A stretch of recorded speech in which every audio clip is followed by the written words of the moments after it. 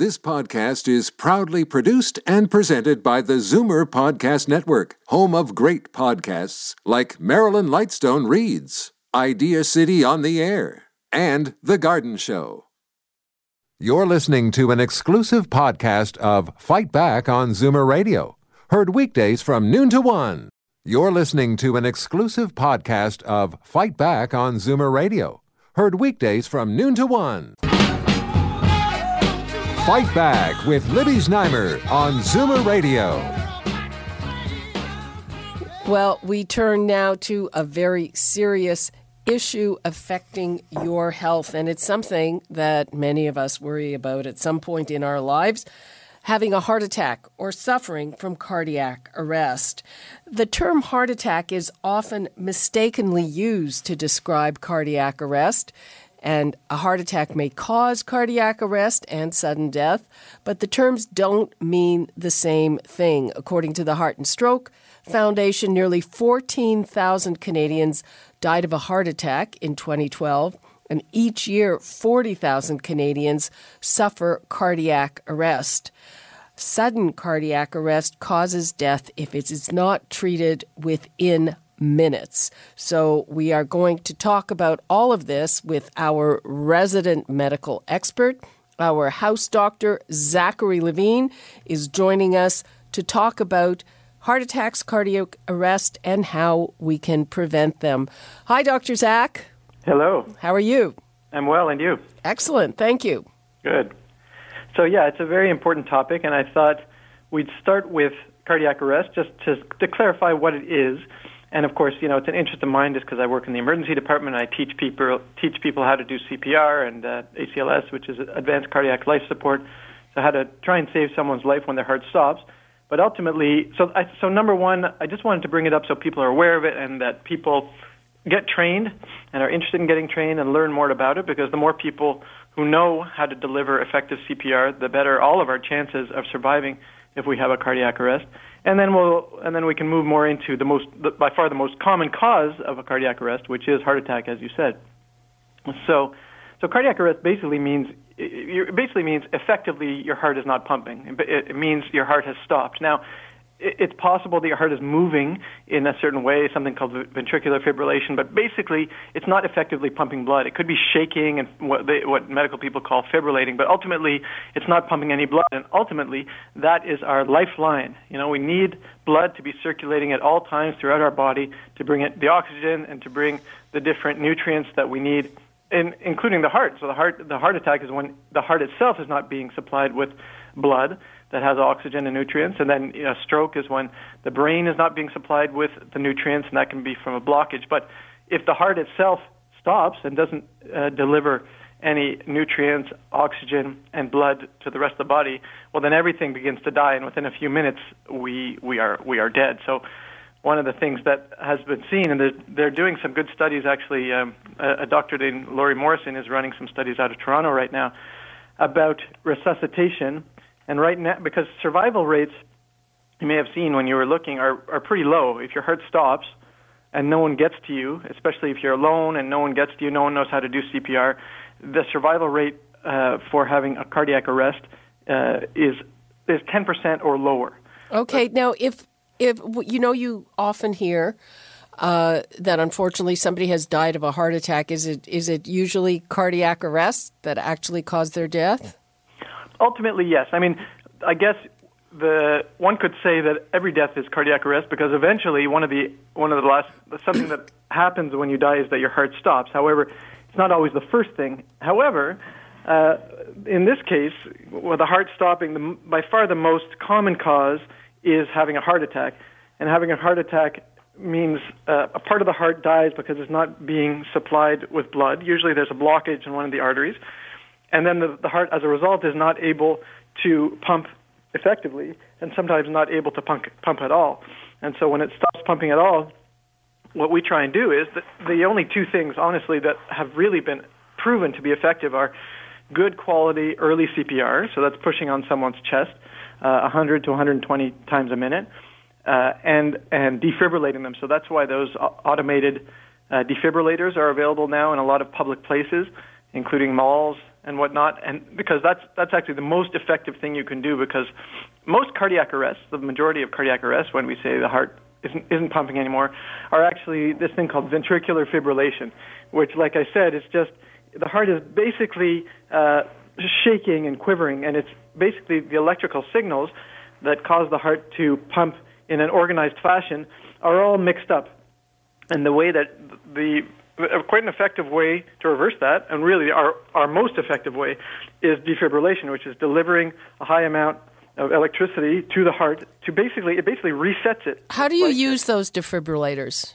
Yeah, so basically the automated ones, which are the ones you'll find basically in malls and public places, they should have pretty clear instructions, but ideally you'll have looked at them. Even online you can take a look at how to do it. Basically there are two pads. You put one pad in, depending on the model, it can either be right in the middle of the chest, one pad, and one in the back, or one pad right in the middle of the chest and one in the side, just under the left underarm area, the left axilla.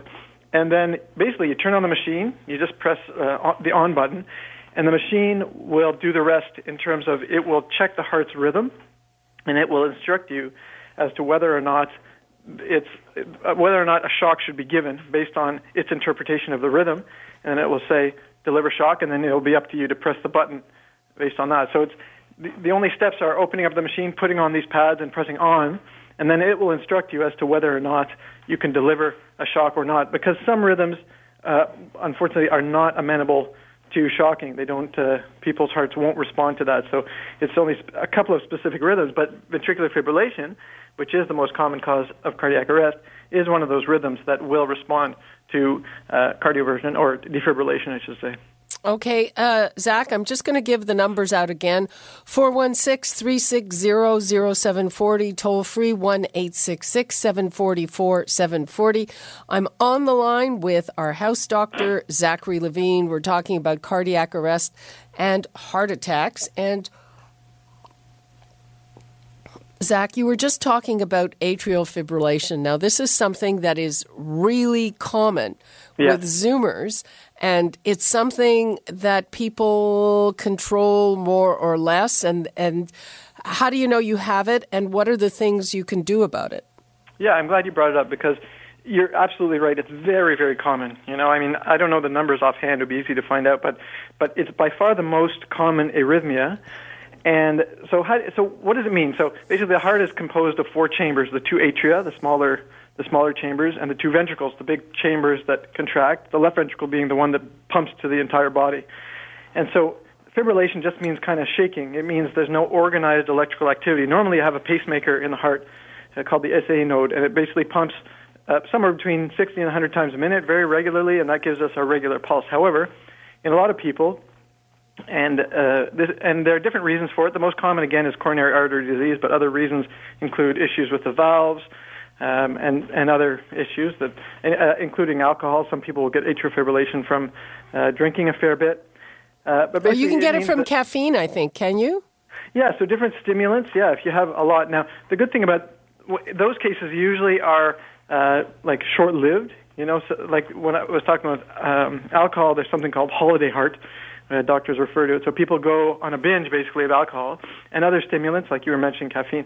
That can give you this atrial fibrillation. And basically, it just means the atria, it's not pacing regularly, but you're still effectively pumping blood. But the problem with it is, if your heart isn't beating regularly, you're at an increased risk of forming clots.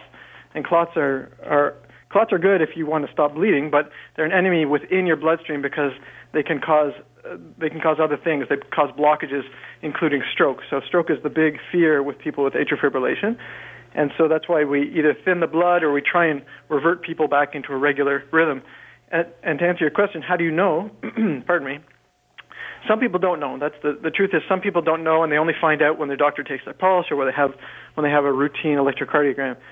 The people who do know, usually it's because the heart's going too fast from the fibrillation, and so they get the most common symptom would be palpitations. So you're basically feeling an uncomfortable feeling of your heart beating either quickly or very strongly. That's what people usually feel. And in those cases, they come in, we do an electrocardiogram, and then we determine what the best way to treat it is. And I'll just make one distinction, which is there's the atrial fibrillation, which again is very common, and it does confer a risk of stroke over years. So depending on what your risk factors are, if you don't treat atrial fibrillation, in general, the risk is about 5% a year of having a stroke. So I don't confuse people, VFib, which is just short form for ventricular fibrillation, is when the ventricles are fibrillating and shaking, and that is not as benign. Not that AFib is totally benign, but VFib is not an effective rhythm. So basically, VFib is the most common cause of cardiac arrest because you're not pumping blood at all with VFib. Okay, Zach, we have to take a break. So before we go, we're talking about heart issues. We're talking about cardiac arrest, heart attack. You know, some people don't even know if they've had a heart attack. We're talking about atrial fibrillation, which is something that is really common in Zoomers. And we have Dr. Zach here, and he is ready to take your questions on that. And you can ask him other things. He's an emergency doc, so he knows about all kinds of medical conditions. Before we go to break, the numbers to call, 416-360-0740 or toll-free 1-866-740-4740. And we will be back with Dr. Zach after this. You're listening to an exclusive podcast of Fight Back on Zoomer Radio. Heard weekdays from noon to 1. Fight Back with Libby Znaimer on Zoomer Radio. Welcome back. I have our house doctor, Zachary Levine, on the line. We are talking about some very serious heart issues, cardiac arrest, heart attack, atrial fibrillation, and he is taking your calls on those and other issues. We've got Charles in Markham. Hi, Charles. Hi there. How are you? Fine. How are you? Oh, fine, thank you. I'd like to ask Dr. Zach a question. Sure. I think I have atrial fibrillation, and I had a pacemaker put in my near my heart. Yeah. Okay, and that was last year, and this year in July I got a seizure. You know. Oh wow. Okay. A seizure, and to take me in an ambulance to the doctor, an emergency, and I don't know what's the reason for the seizure, but I like to know, is there anything that I can do to prevent it, or I got to go and see another doctor tomorrow? Oh, good. Yeah. It's a good question, Charles, and definitely worth asking, and I'm actually a bit surprised, or I hope that if you didn't get more information, that you will get more information tomorrow, because having a seizure is obviously something serious, and investigations have to be done as to why it happens so that you can prevent it happening again. If you're wondering if it's related to the atrial fibrillation and the pacemaker, it's not likely. People can have, if the heart is not pumping effectively, what will happen is you won't get enough blood supply to the brain and you will pass out, and some people will have a few beats of a seizure when they pass out. So that's different from an actual seizure, because a seizure is a proper seizure, by definition, is something that's coming from the brain. It's coming from this extra electrical activity in the brain, and that usually it needs to be diagnosed either with a CAT scan or an MRI or an EEG, where they look at the electricity in the brain. So there may be some relationship there, but I would say you absolutely need to get more answers as to what the cause of the seizure is. And that comes with doing a few other tests. It's most likely not related to the heart condition. Oh, I see. Okay, because I'm going for the EEG test tomorrow. Good. See, that's perfect, because they have to. That's where they figure out what the cause was. You know, something caused you to seize. I mean, things happen for a reason, and it may be that there's a little part of the brain that is acting up. It just has basically you get these. We all have these electrical impulses in the brain, but if you have a whole bunch in a motor area, it causes your body to move and you can't control it. And the EEG can show number one, if that is what's happening, and number two, exactly where it is, and then they can control it with medication. Sometimes they'll actually do a procedure to ablate or burn that little area so you don't have seizures. But I'm glad you're getting that follow-up. Yeah, the doctor has prescribed me to prevent the seizure, a tablet known as Capra. Yes. Capra. Yeah, so I that's take one of the twice, once in the morning, one at night time. Yeah, that's one of the more modern anticonvulsant medications. And so they definitely think you had a seizure. Now they have to figure out, what the cause of it is and and what the best treatment for it is. And it doesn't sound like they think it's from your heart, because they wouldn't put you on an anticonvulsant, anti-epilepsy medication if they thought it was related to your heart issue. Oh, I see. Okay. But before the pacemaker, I had a TIA. Oh, yeah. Yeah. So that has to do with, it is certainly related to atrial fibrillation, TIA, because when your heart isn't beating regularly, you do have more risk of forming blood clots. And so sometimes a tiny, tiny little blood clot will get up to the brain and cause a TIA, which is basically, we call it a mini stroke. It's basically it's not mini, it's a temporary stroke. So people have the symptoms of a stroke because an area of the brain isn't working, but they resolve within a few hours, within 24 hours by definition. Okay, Charles, thanks for your call. We have other callers waiting. Thank you very much. Okay, Thanks. bye-bye. Bye. Okay, we've got Tony in Toronto. Hi, Tony. Yes, Libby, how are you? Fine, thanks. How are you? Okay, and I'd like to ask Dr. Zach a few questions. Go ahead. Mm-hmm. Yes, I experienced a couple times fibrillating. Yeah. Usually after about 8-10 hours it goes away. Right. Yes, and once actually I went to the hospital and they told me that they gave me some literature saying that most of the time you don't have to be hospitalized or go to the emergency because they usually all go away by itself. Mm. But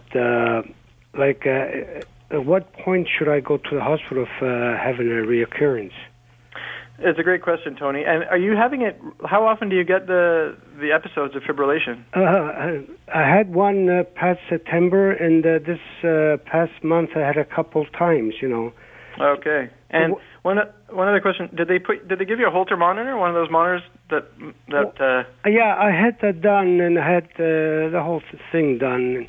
But okay. They gave me this drug, metoprolol. Yes.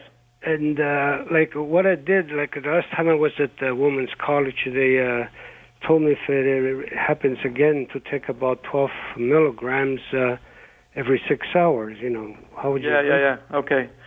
Well, so to answer your question, certainly if it ever persists, there's no amount of time that is agreed upon in the literature. If ever you're getting other symptoms, including chest pain, shortness of breath, nausea, dizziness, sweating, any of those symptoms. Well, like you mentioned, doctor, I get a little bit, it gets you a little bit edgy.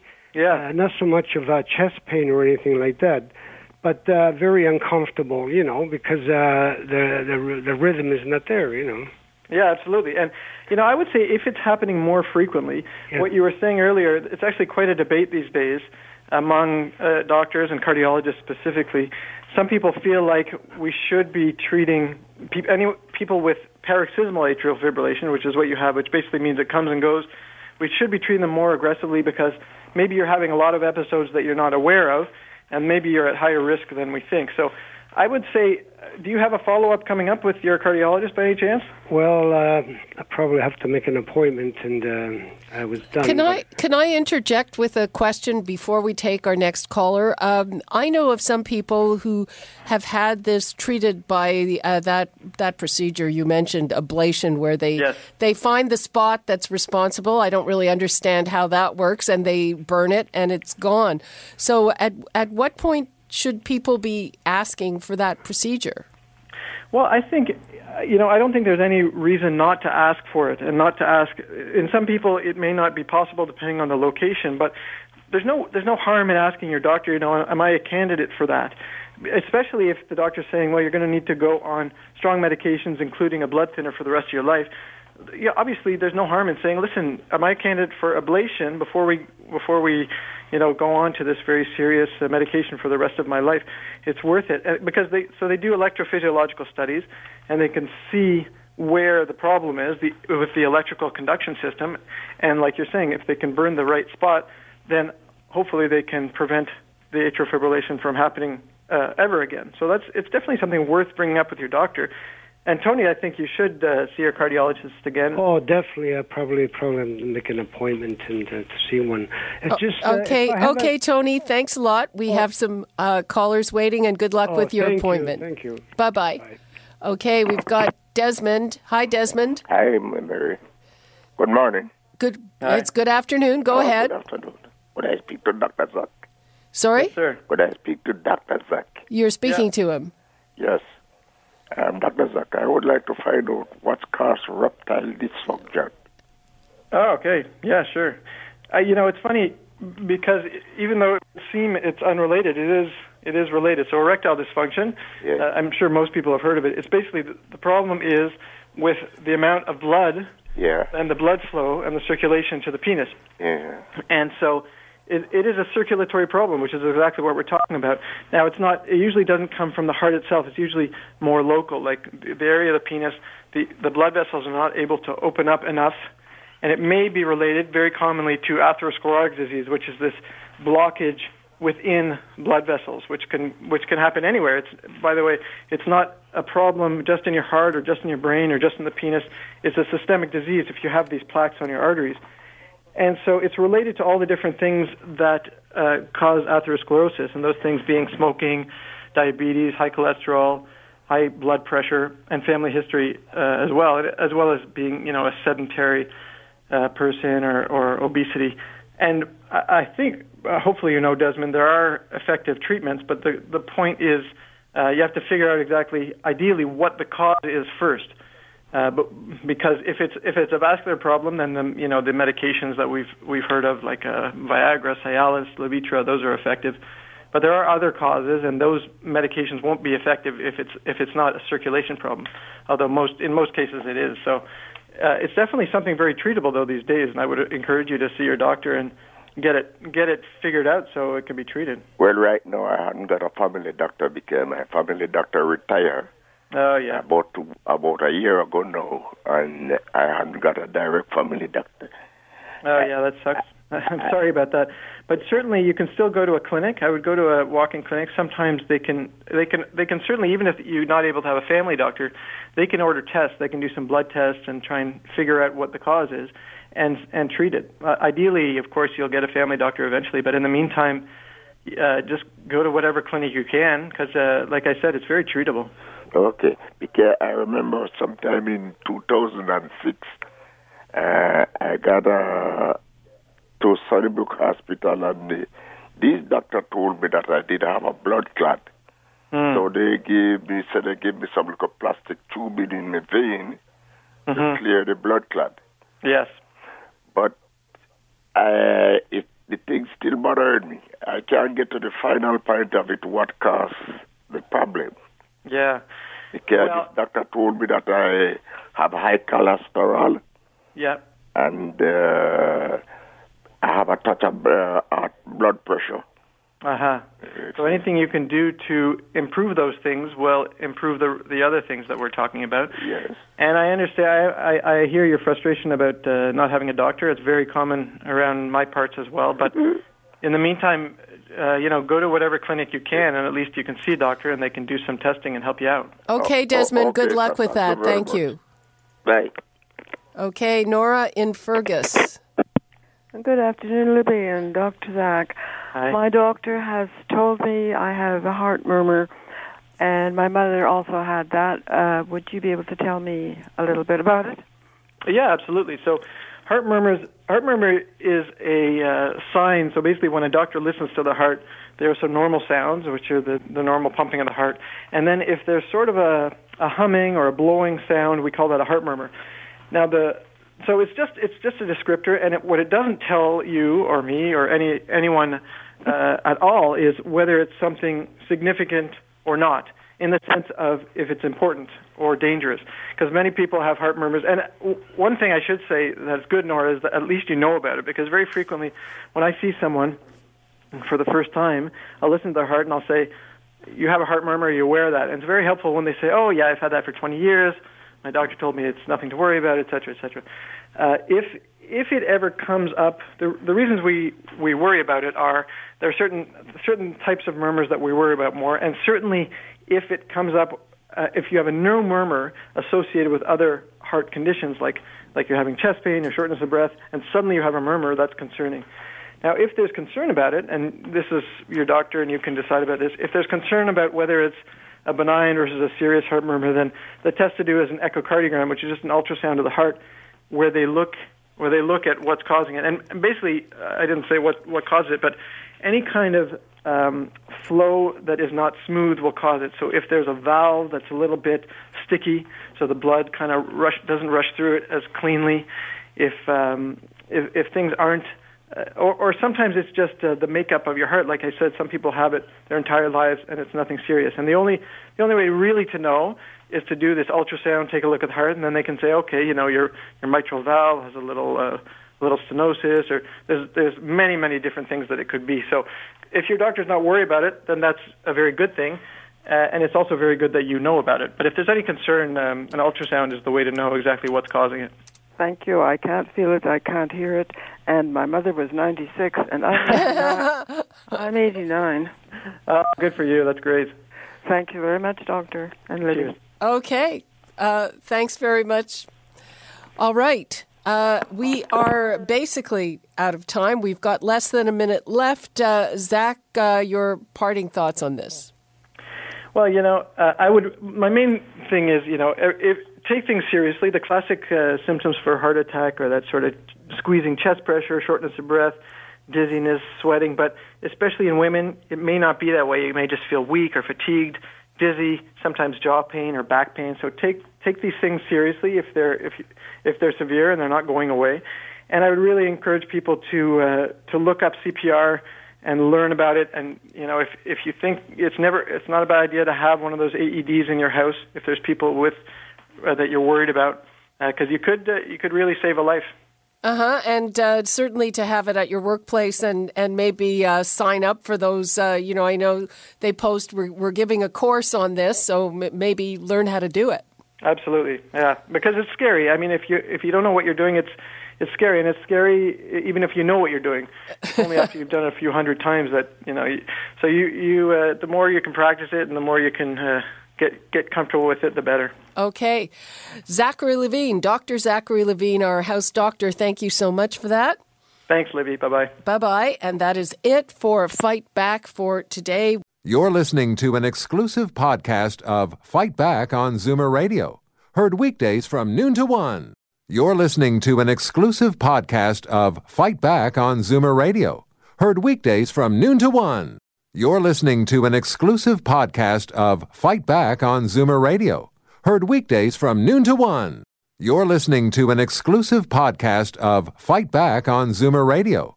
Heard weekdays from noon to 1. This podcast is proudly produced and presented by the Zoomer Podcast Network, home of great podcasts like Marilyn Lightstone Reads, Idea City on the Air, and The Garden Show.